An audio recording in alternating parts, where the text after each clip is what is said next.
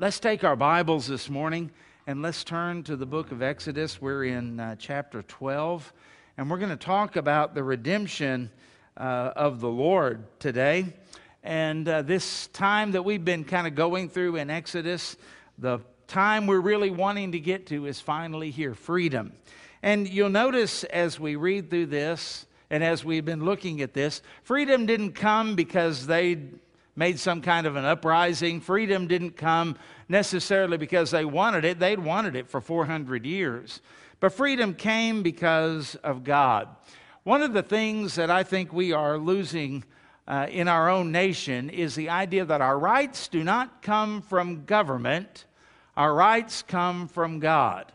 Our founders in the Declaration wrote that we're endowed by our Creator with certain inalienable rights. Inalienable means you can't make them alien from any person. They are just there because men and women are created in the image of God and we're given rights by God. And so the government is to recognize and protect those rights. We're kind of losing that, aren't we? And in this you see that this freedom didn't come because Pharaoh granted the freedom. The freedom came because God demanded it and impressed it upon Pharaoh. And in this last plague, Pharaoh is finally going to submit to the authority of God and to the demand of God, which was from the beginning, the God of the Hebrews has said, "Let my people go, let them free, so that they may serve me." And Pharaoh is finally going to acknowledge that. But understand, the Israelis would still be slaves in Egypt today had not God intervened. And there's a picture in all of that and a wonderful picture of redemption. Let's start reading in chapter 12 at verse 14. Okay? And this is the Lord speaking.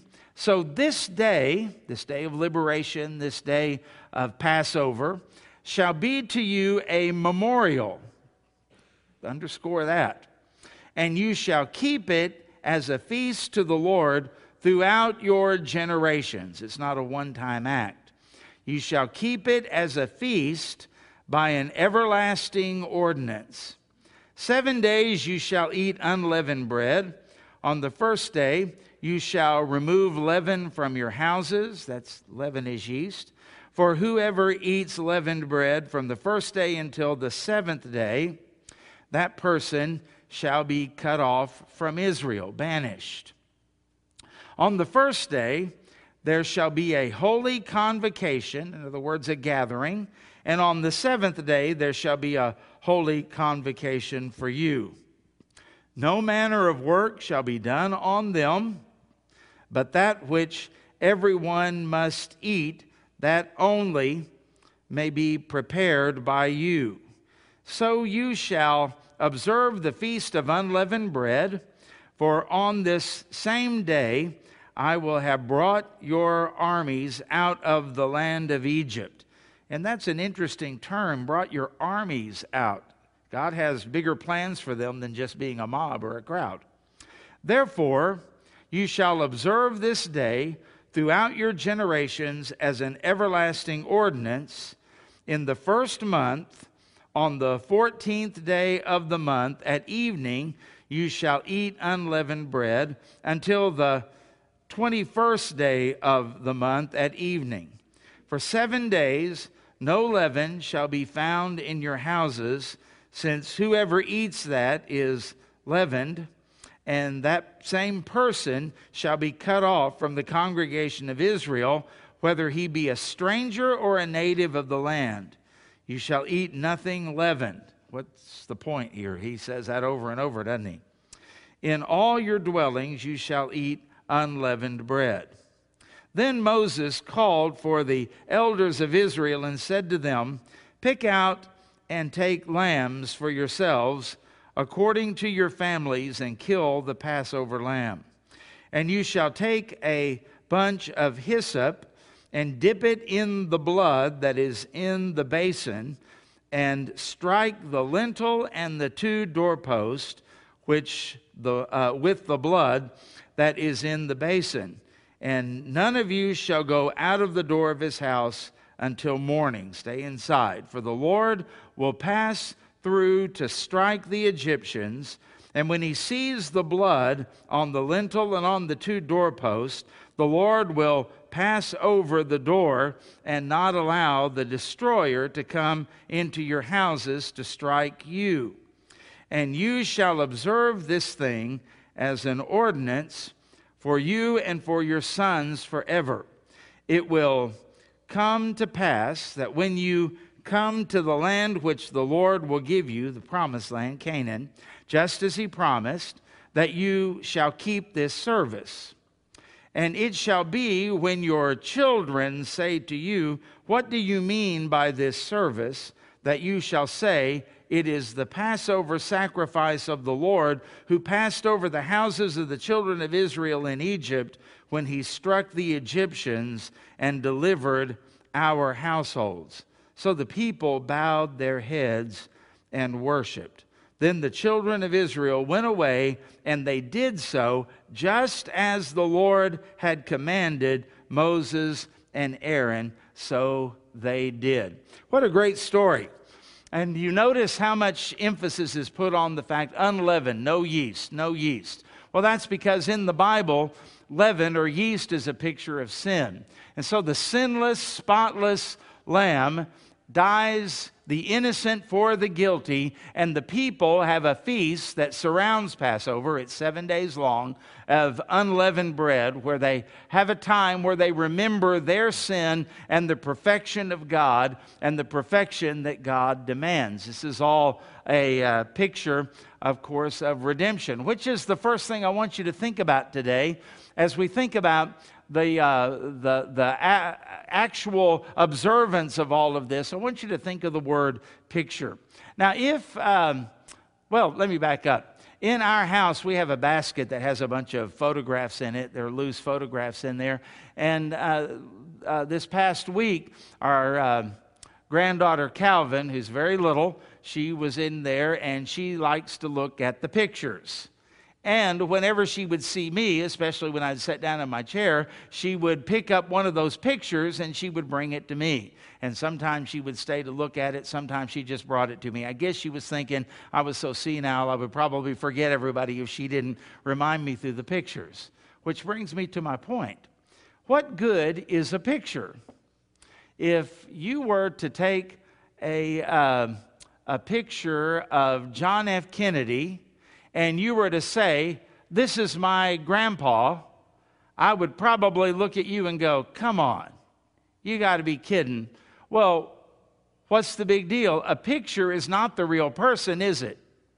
Yeah, but it had better represent the real person, shouldn't it? If you try to take a picture of a beauty queen and you try to say, hey, I found a picture of your grandma. Probably not. Probably not. Why? Because the picture has to represent the real thing. Now, this picture is a picture of redemption. It matters what they do. The picture has to be accurate in order to be meaningful. Does that make sense? It has to be accurate in order to be meaningful. And so as we look at this picture and see redemption, we see the slaves in Egypt. How could they redeem themselves? How could they buy their freedom? How could they get out of where they were and out of slavery? And the truth is they couldn't. That's a picture. That's a picture. And you find that Moses and Aaron come and they say, let my people go. And Pharaoh, who is kind of a picture of the devil, says, absolutely not. They're mine. They're mine. You find then that a holy God intervenes, and through his sovereign will and his power, he begins to enforce some things upon Pharaoh that Pharaoh can't deal with. We've made this point several times that the Egyptian sorcerers, that they could kind of duplicate to some degree some of the plagues, but actually all they did was make things worse. I was thinking the other day when the heat index, they said, was about 108 degrees. That would be like me going outside and lighting my grill and saying to the sun, see, I can do that. I can create heat. And all I did, first of all, it was just a kind of a futile thing because my heat is nothing compared to what the sun puts out. And secondly, all it does is make it worse. I mean, who wants to be outside creating more fire and more heat when it is so stinking hot, right? And that's all they were doing. So the sorcerers were really showing their own powerlessness in the face of a holy God until they finally get to the point to where they say, this is the finger of God, we can't handle this anymore. And that was their pronouncement, because the power of God showing himself to be superior to anything that the Egyptians can do, well, this is the picture God wants us to see. He wants us to be able to live through our world and through our times of maybe injustice or oppression or sadness or grief or anything that we go through, and remember that whatever this world tries to put upon us, it is small, it is tiny, it is temporary, and it is nothing compared to what God is able to do. And so we magnify the Lord as we walk through this earth just as they did. You notice here that they were told that they were to get a lamb, an unblemished lamb, and it had to be that. They couldn't come up with anything that they wanted. They couldn't come up with a substitute. I mean, can you imagine some Israelis saying, well, I wasn't really into the lamb thing, but I killed a pig or a rat or something like that. Surely that'll be just as good. This is just a picture after all. What does it matter? And you know how that would go, because the picture, again, has to be accurate to the situation. Jesus is called the Lamb that takes away the sins of the world, and he was the unblemished Lamb. And so this in Passover had to be a picture of redemption, of what Jesus is going to do.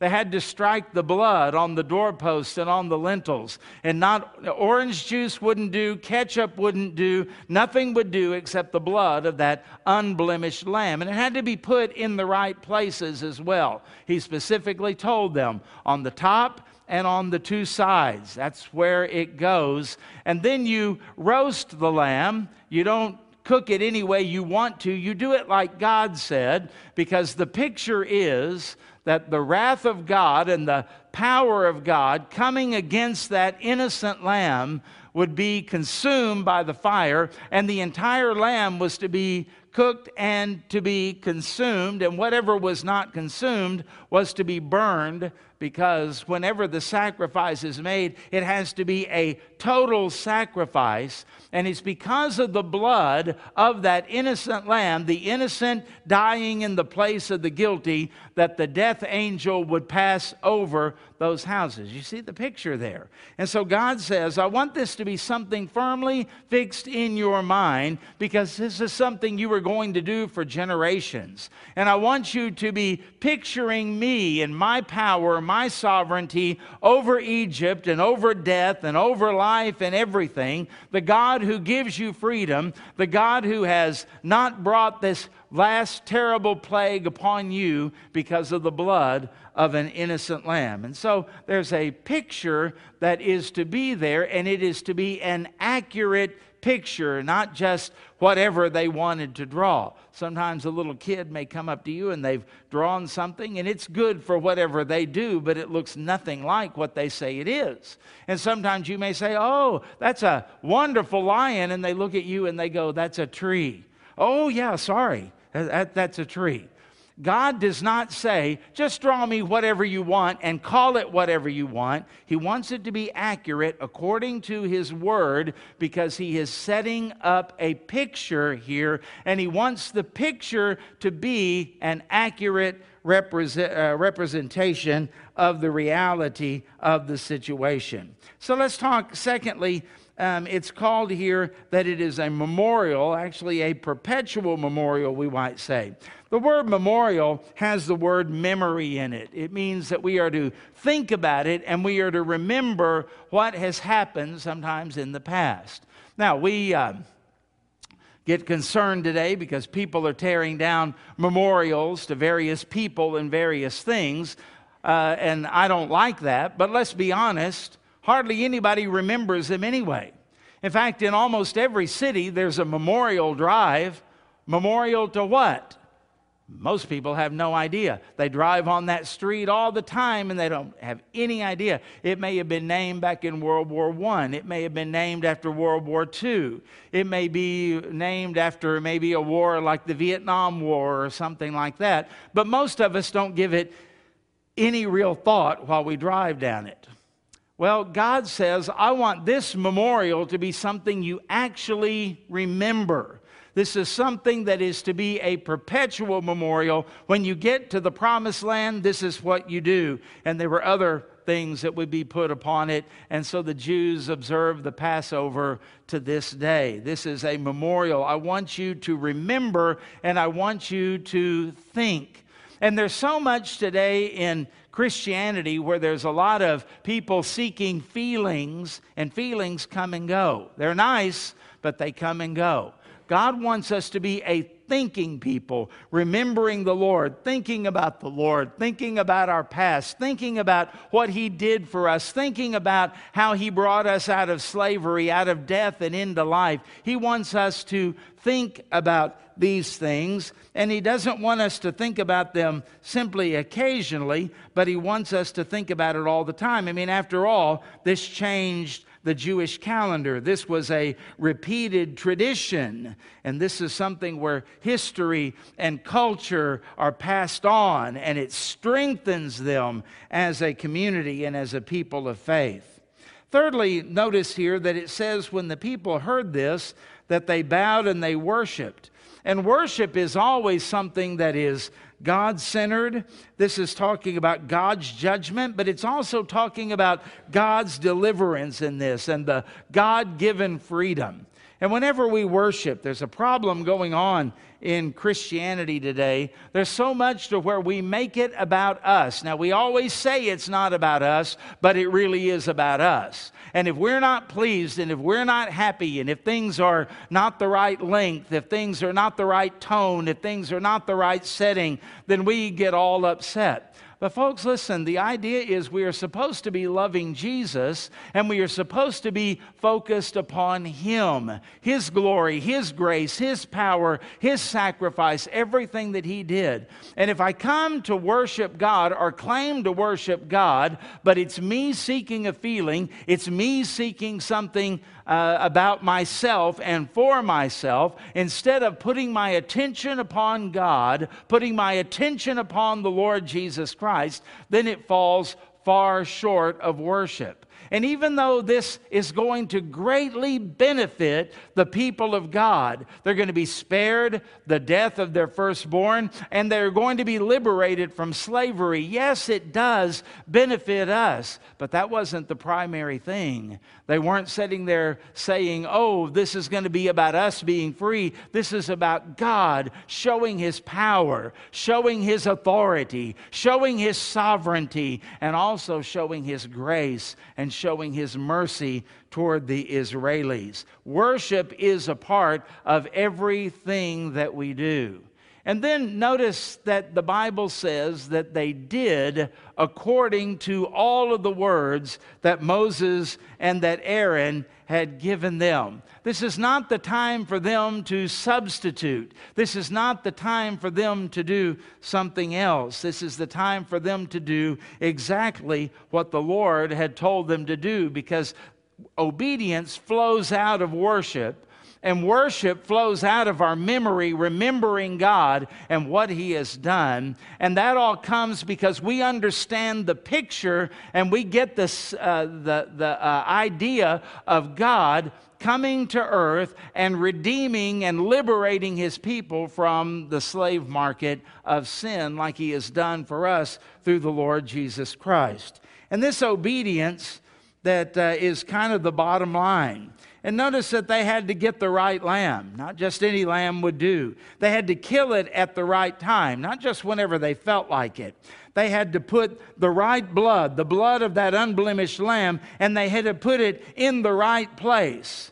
But that wouldn't do any good if they did it tomorrow, if they did it a week from now or whatever. They had to do it that night, just as it was commanded. They had to use all of the lamb. They couldn't leave any of it behind. And they also were supposed to be ready to go. Here's how you dress. Here's the way that you are to stand while you eat. And you be ready to go at a moment's notice, because when this plague hits, everything is going to change, and it's going to change rapidly, and you've got to go when the time comes to go. Obedience flows out of all of this. And you know, sometimes we try to obey God in generalities, and we sort of kind of obey. We're going to do it, but we don't do it the way God says and when God says. We do it the way we want to do it. We do it when it's comfortable for us. We do it when it pleases us. And that comes to church attendance, that comes to giving, that comes to the reading of the Word of God, that comes to personal morality, that comes to everything that we do. It all boils down to obeying the Lord. Be doers of the Word, the Bible says, and not just hearers only. And we are to take seriously what God has commanded and not just try to do it in a way that's a little bit easier, more convenient, less costly, or whatever. And that is what is killing us today. And we wonder why our children are leaving the church. And then we look and realize that from God's perspective, we've been so casual about everything that comes to serving God. Why should they respect us? Why should they respect our God? And why should they respect the worship of the Lord? Because they've seen in us, it doesn't really matter. This is a free-for-all. Do whatever you want. And I want to just ask you, what if the children of Israel had said, that's great, Moses and Aaron, but hey, we'll have hot dogs instead of a lamb. And, blood's kind of messy. We'll come up with something else. And, we're kind of tired tonight. We're not going to eat it in haste. And we're not going to be ready to go. We'll go whenever we feel like going. We'll go when it's more convenient. Have you seen what David Payne said about the weather? It's not a good night to be taken off. And, we'll get around to it. Just wait and just be patient, because someday we're going to leave here. Well, you know as well as I do what would have happened. They would never be free. This is something to where they've got to get the picture. And they've got to remember what God has said and what God has done. And they've got to do this as an act of worship, because they love the Lord and because of who He is and magnifying His name. And then they have to obey. That's the only thing left. When you see God in His glory and in His power, the only thing left to do is to obey, because God is not our servant. We are His. And God is not a beggar who is saying, I'll take anything that I can get. You got any scraps for me? He demands that we obey Him and that we love Him with everything that we are, and that we keep His commandments. Jesus said, if you love me, keep my commandments. We don't look for loopholes. We don't look for a way out. We obey Him because we understand that He alone has the words of eternal life. He alone is the one who is in charge. And that's what we mean when we say that Jesus is Lord. He and He alone is worthy not only of our praise and worship and our adoration, but worthy of our time and worthy of everything we possess. He alone is worthy of the very best of our lives. And so when we think about this story and think about what is happening here, I want to just ask you to consider some things about yourselves. That the Bible tells us that this is a picture. And so they turn it into this idea of communicating something about God. Did you notice they said that when your children ask you, this is what you're supposed to say? Our children ought to be asking us about these things. And in the Jewish tradition, the youngest child at Passover says, what is the meaning of these things? And then the father explains Passover and what had happened and what was really going on. So all of this tells us about our story, our picture. The proper administration of baptism and the Lord's Supper. Why do we not mess with the idea of baptism and say, oh, it's just symbolic, sprinkle, pour, do whatever you want to do? No, it's by immersion. The death Going under the water is the burial, and coming out of the water is the resurrection of Christ. It's the gospel. Why do we not just take the Lord's Supper anytime we want, anywhere we want? Paul said it's when you gather that you take the Lord's Supper. And when you do it, why don't we use potato chips and Dr. Pepper? After all, it's just a symbol because we want the picture to be accurate. So we use the fruit of the vine representing the blood, and we use the unleavened bread representing the body of Jesus Christ that is broken for us.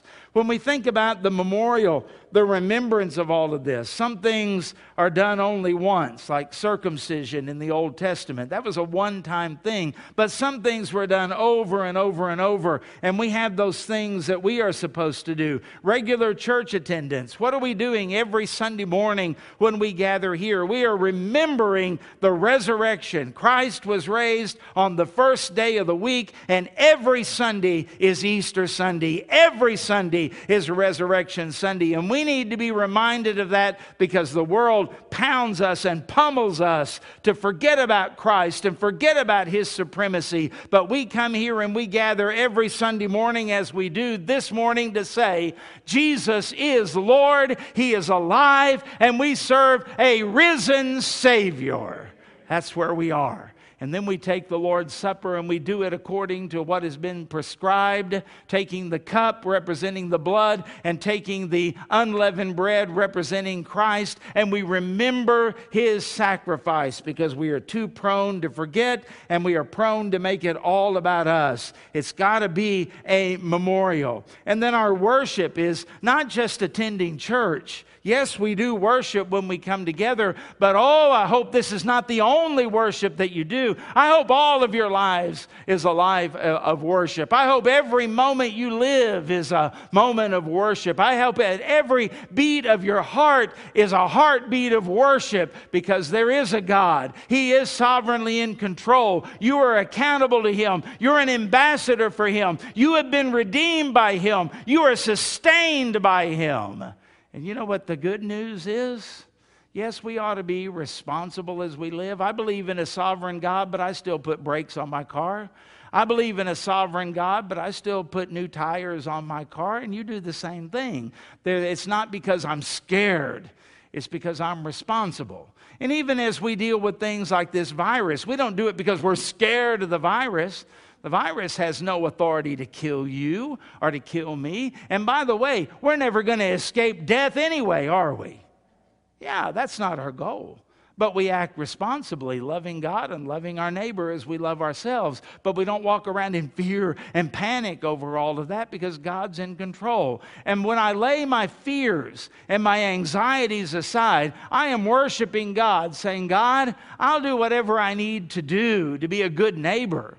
But at the same time, I'm not afraid because my life is in your hands. And whether I live or whether I die, that's by your sovereign plan, not by anything else that might happen. And that's how we live in a time where there are wars and rumors of wars. That's how we live in a time where we're nervous about what's going to happen politically or economically. We live by faith in the Son of God, knowing that the Lord is my shepherd and He'll provide everything that I need, and I follow Him, and He knows where He's leading me, and He knows what He's leading me through, and He walks with me through all of those things. That's a life of worship. God is in control of my life and worthy of my praise no matter what. And then I live a life of obedience. And as I live a life of obedience, that means that my heart, what I say in here, and my lifestyle are in harmony. You want to know where you get anxiety, confusion, and all kinds of problems? You want to know why children and teenagers and college students are so confused? You know what it is? Probably because in the older generation, they didn't see harmony between the heart and the life. They saw them as two different things.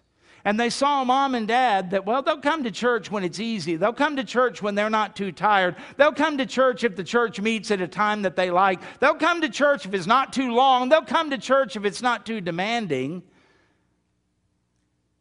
But during the work week, they'll cuss. They'll be unethical. They'll steal. They'll rob. They'll be angry. They'll be rebellious. They'll be immoral. All of those things. And when they don't see the heart and the life coming together, then they're confused. And they walk away from it looking for something else. But I want to tell you something else. It also brings turmoil in your own life. Some of you today are wondering, why can't I get rid of my anxiety? Why can't I have peace? It's because your heart and your life are not in harmony. They're conflicting. They're conflicting. And your mind is telling you one thing, and your heart is telling you another. Your heart is telling you, follow Christ, obey His word, put away sin, do these things that you know you ought to do, and don't do the things you know you ought not do. And you know what happens? Your mind says, no, I can get away with this. It'll be okay. I don't want to be a fanatic. I don't want to be a legalist. I don't want to be anything like that. And your heart and your mind, your thoughts and your feelings begin to clash. But oh, folks, whenever your thoughts and your feelings come together in harmony, then you have peace in your soul, because being obedient to Christ puts everything in the right order. And so I just want to ask you today, live stream people, thank you for being here today, and God bless you. I know there are people in Minnesota that are watching us, in California that are watching us, and people in Oklahoma that are watching us. God bless you. I'm so glad you are. And I'm glad that you're here today. God bless you for coming today. And God bless you for the stand you take for Christ. But here's what I want to ask you is, in spite of everything else that's going on, has the blood of an unblemished lamb been applied to your life? You know what I mean by that? Has the blood of Jesus been applied to your life? So what in the world do you mean by that? It means this. Have you recognized the fact that you're a sinner and under the penalty of death, just like the Israelis were? Do you realize you're a slave to the devil and you can't do anything to free yourself? But to know that a holy God has intervened on your behalf so that you might be set free from the penalty of death, from the penalty of eternity in hell. That's what I really mean by that. And so that you can live a life of peace and joy and freedom as you go through this tumultuous world. Do you know how He did that? Just like in the book of Exodus, when that innocent lamb died on behalf of guilty sinners. There's an innocent lamb, Jesus Christ, the spotless Lamb of God, who died on your behalf, took the wrath of God, paid the penalty for your sin, and paid for it in full, and rose from the dead 3 days later. And when you surrender to Him as Lord, you know what happens? You're free from the penalty of sin, and you're free from the fear of death. You're free and have peace in your life because the Lord becomes your shepherd. You know, Christianity is the only religion in the world where the shepherd gives his life for the sheep. I mean, He's both. He's the Lamb of God and He's the shepherd. It's an amazing thing. And the Bible says that whoever calls upon the name of the Lord shall be saved. And that's for time and eternity. And I'm not asking you to trust in your prayer. I'm not asking you to trust in how good you can be and how close you follow all of that, because none of us are perfect, even as believers. Can I get an amen on that? But you know what? Here's the key. We look to a perfect God, and we look to a perfect sacrifice. We look to perfect promises. We look to a perfect covenant. God will keep His word, and when He said, I will save you if you will call upon me like that, He means it, and He'll keep His word. And He'll see you through, and He will carry you through. And the Lord will look upon your life, and He will see the blood on the doorpost of your heart. And He will accept you into His kingdom when you die, and He'll walk with you through this world until that time. Won't always be easy, but you'll have Him, and you'll have His power. And with His power, you have His presence and His promise as you go through life. And to that we all say amen and amen. If you haven't trusted Him, please do that today. And if there's any way that we can help you to understand that, That's why we're here, and we'll be more than happy to do it. There's always an open door. So thank you for being here today, and I pray that today has been a time where you've kind of relived the picture of what has gone on, that you are remembering what Christ has done for you, that you have truly worshiped the Lord in spirit and truth, and that you are ready now to go out and obey His commands in the power of the Holy Spirit and for His glory. Can we pray together before we go? Heavenly Father, on this Lord's Day, we are coming now to say thank you for this picture of redemption, all by grace and all through faith, and not of us at all. It's all of you. And thanking you, Lord, that we know this and we can remember this. And on this Lord's Day, we remember that we serve a risen, sovereign Savior who is Lord of all. And Father, we want to worship you, not just at a certain time and a place and then forget about it, but that our lives might be a God-centered life every day, 24/7, in everything that we do. May we worship you and honor you. And Father, we pray that it would result in us being obedient and more obedient and more obedient and more obedient. And thank you for your patience. And thank you for your discipline. Thank you for your guidance. And thank you for your power.